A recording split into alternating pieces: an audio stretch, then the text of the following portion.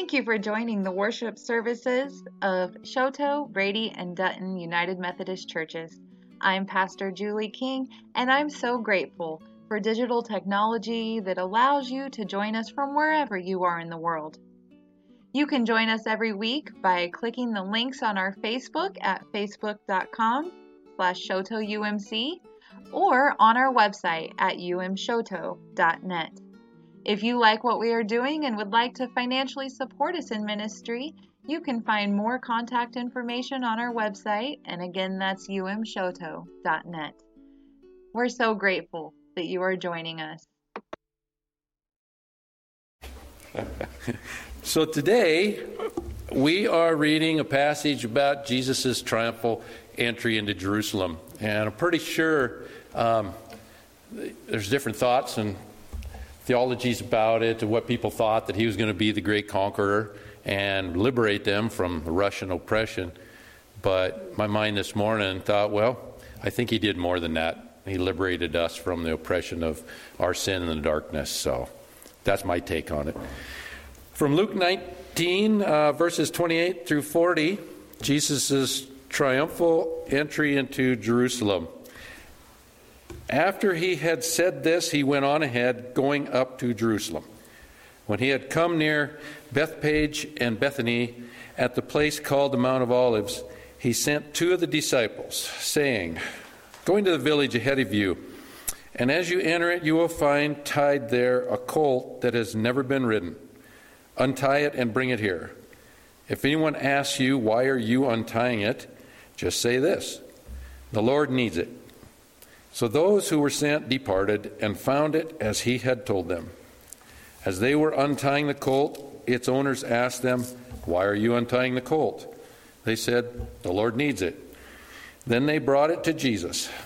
And after throwing their cloaks on the colt, they set Jesus on it. As he rode along, people kept spreading their cloaks on the road. And as he's now approaching the path down the Mount of Olives, the whole multitude of the disciples began to praise God joyfully with a loud voice for all their deeds of power that they had seen, saying, "Blessed is the King who comes in the name of the Lord. Peace in heaven and glory in the highest heaven." Some of the Pharisees in the crowd said to him, "Teacher, order your disciples to stop." He answered, "I tell you, if these were silent, the stones themselves would shout out." This is the word of God for the people of God. Thanks be to God. Amen. Thanks, Steve. Back to you. So, like I said earlier, today is Palm Sunday, and Passion Sunday is a time where we hear of Jesus' triumphal entry into Jerusalem, and we also shift to hearing the Passion story of Jesus, which is the story of his arrest and crucifixion, as well as we move into Holy Week. And it's often a time where we wave palms, just like Aiden did, so beautifully. Wave palms around in worship, and we celebrate Jesus going into Jerusalem. And often the story of Jesus, it has the crowd of people laying down palm branches, just like you see here, on the ground like a red carpet as Jesus goes into town. And this is like I said, my favorite Sunday. Growing up, I would collect all of the palm fronds, especially the ones that people left on that Sunday, and would make a bunch of crosses through the week before they dried out. And Lila even printed out some directions on how to make palm crosses. So if you'd like to do that, or you need something to fidget with during worship, please grab a hold of that. I know I forced many of you to do that while I was the pastor here. And checked your work too, I think. Jesus' entrance had all of the same elements as a traditional Greco-Roman procession. There was the leader being escorted into the city by the citizens, the people that wanted the leader there. The procession was accompanied by hymns and acclamations, and it was a huge celebration and parade. But when Jesus was entering Jerusalem, it was almost Passover, So there were thousands and thousands of people that had made their pilgrimage to the temple to remember their liberation from Egyptian oppression. So there were a lot of extra people in town.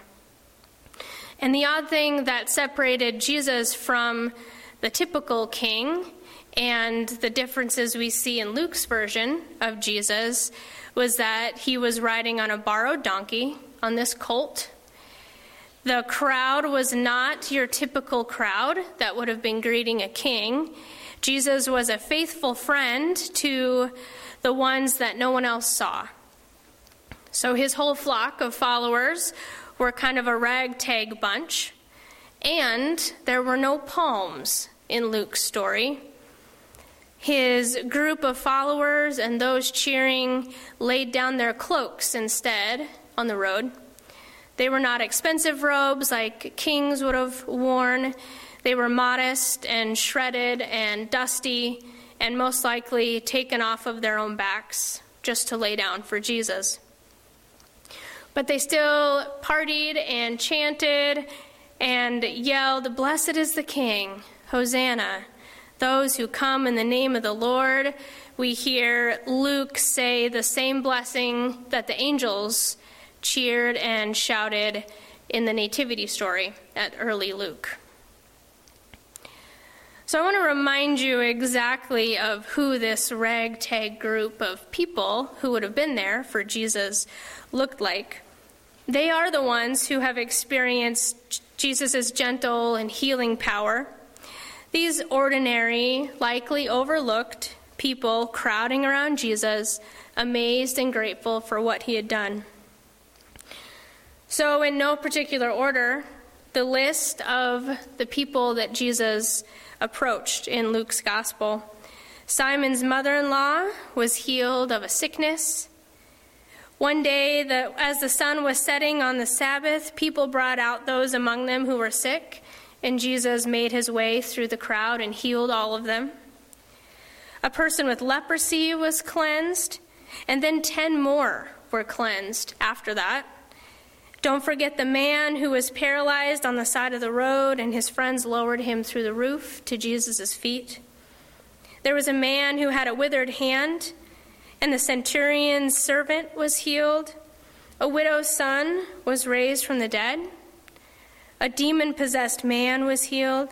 Jairus' daughter was healed. A woman who hemorrhaged for 12 years was healed. A boy with seizures.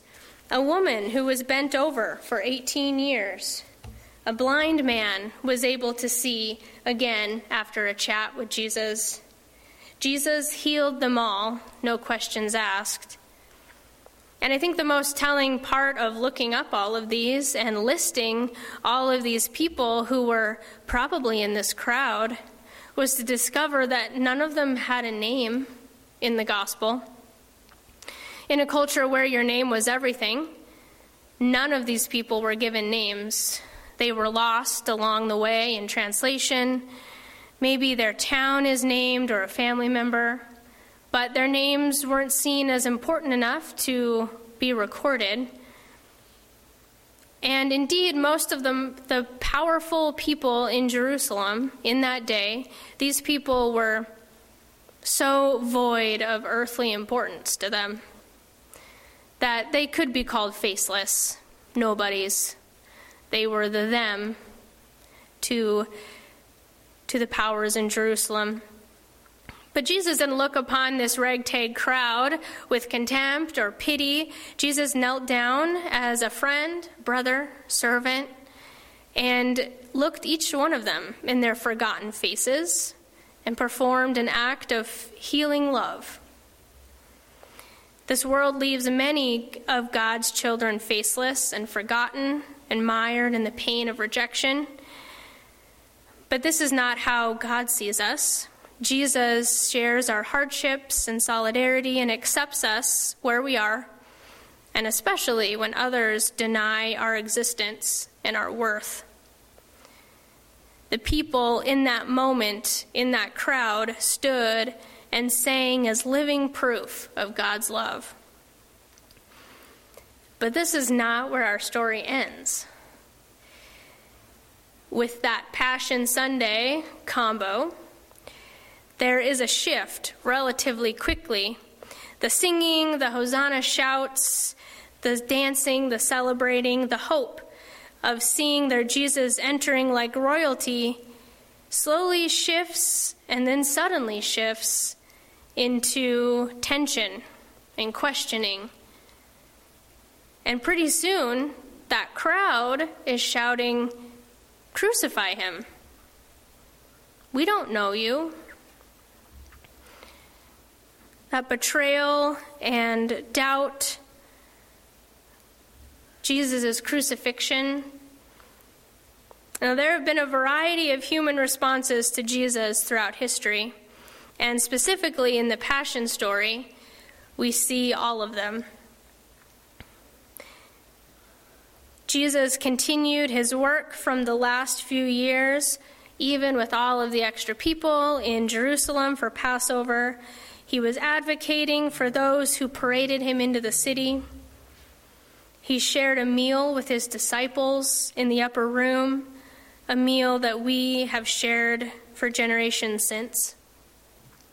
He tells Peter, sweet and faithful Peter, the rock, that he will deny Jesus 3 times.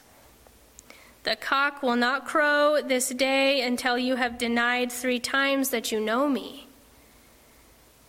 Peter, flabbergasted that he could ever do that. Jesus goes to pray on the Mount of Olives, and he returns to find his disciples asleep. Luke's gospel tells us that they are sleeping because they are already grieving. Judas, one of the disciples, leads the authorities right to Jesus. And Jesus asks, "Have you come with swords and clubs as if I were a bandit?" We hear Peter, in fact, deny knowing Jesus 3 separate occasions.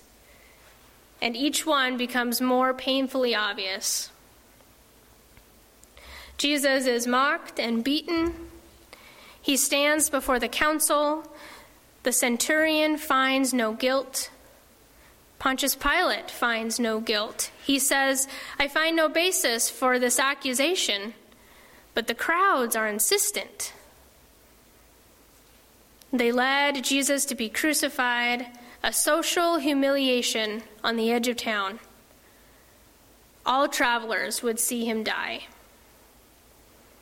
Jesus carried his cross with the help of Simon of Cyrene, and then they crucified him.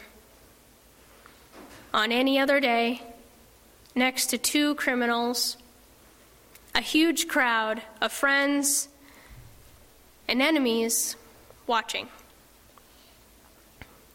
Jesus' last words in Luke's gospel in the Passion are, "Father, forgive them, for they do not know what they are doing." And he gave up his spirit. It can be really uncomfortable to ponder this idea of this crowd shifting. As we hear the palm entrance and the Passion, Luke's gospel puts these together for us to push us. Luke's story of no palms complements this Passion story, hearing that we are the unnamed in the crowd, shouting hope. We are those questioning and in denial, and we are the them that Jesus refers to in his final prayer. This Lenten journey is ending soon, and we are moving toward renewal and resurrection, but we are not quite there yet. My favorite part of Luke's gospel with the no palms and the no guilt Passion is that it is so on the nose. We all sway back and forth between those shouts of hope and those shouts of denial. We don't know you. Our faith and our discipleship are complex, and they are littered with our own stuff that we bring to it. As you all most know, I work at Intermountain now with emotionally disturbed kiddos, and they've been through a lot, and they have a lot of stuff going on that they're working through. And working with these kind of kiddos has shifted my thinking and my beliefs in many ways, because kids similar to mine that I work with are often the them in a lot of conversations. And my goal as their chaplain is to, number one, advocate for them, and also to demonstrate that, in fact, they are the we as well. They are that ragtag bunch as well. And there is life beyond the them statement and identity that the world has given them.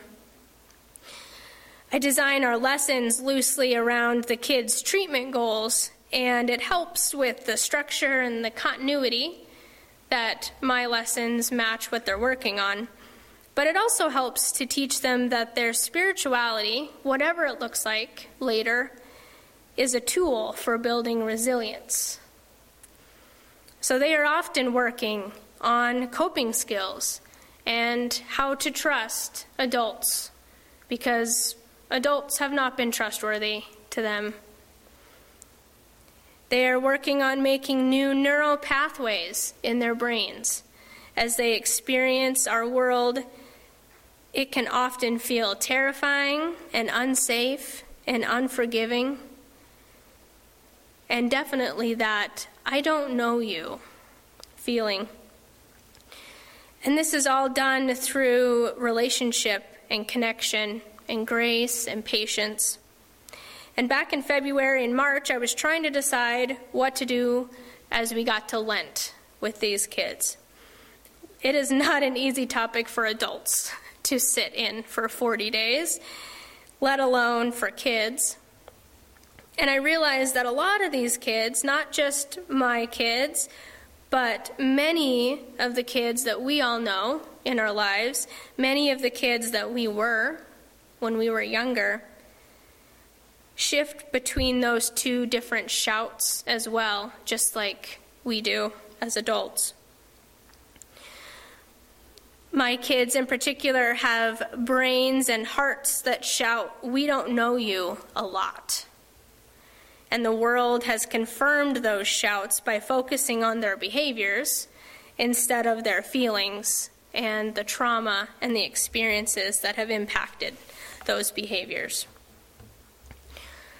So we finally got to Ash Wednesday, and I told the kids all about it, what Lent was, what we talked about, what we worked toward for Easter, and they were looking a little disheveled. And I said, I feel like treatment is kind of like Lent. You work on this stuff every day. There's always somebody asking, how are you feeling? What are you doing? How are you going to make this right? What are these habits? And they kind of nodded. And I said, I think you all work hard enough at that. So let's focus on something else. Let's focus on building our hope with God instead. And they liked that idea a lot better. So we began an art gallery in the chapel area, and it's getting really full right now. I told them we need to do an art auction soon because I'm running out of wall space. But it's a place where they can hang up whatever artwork they've been working on, and if they want to display it for everybody else to see, they don't know, but it's also the space that all the staff train. So the staff get to see all the kids' amazing artwork. And, some kids have had things every week, every day they want to hang up. That's how I was when I was a kid, always drawing something. But some of them are just coming around to wanting something that they did, something that they're proud of, to hang up. And these pictures are more than just a dog or Spider-Man or whatever they've drawn, a portrait. Artwork, coloring, drawing is a coping mechanism. Lots of people love to doodle and color and draw, and it's because it's regulating, and it relieves stress, and it's relaxing. And that's exactly why the kids do it, too. It's healing. So this art gallery has become this kind of pathway of not palms that we have in our space, and it is a visible journey of healing. I know when these kids come in and they see their artwork hanging up, they remember what they were going through that day when they drew that or they colored that. May we see these places in our own lives where we shift back and forth from cheers of Hosanna to cheers and jeers of, I don't know you. And may we have the bravery and the courage to find the ways to shift back to hope. Amen.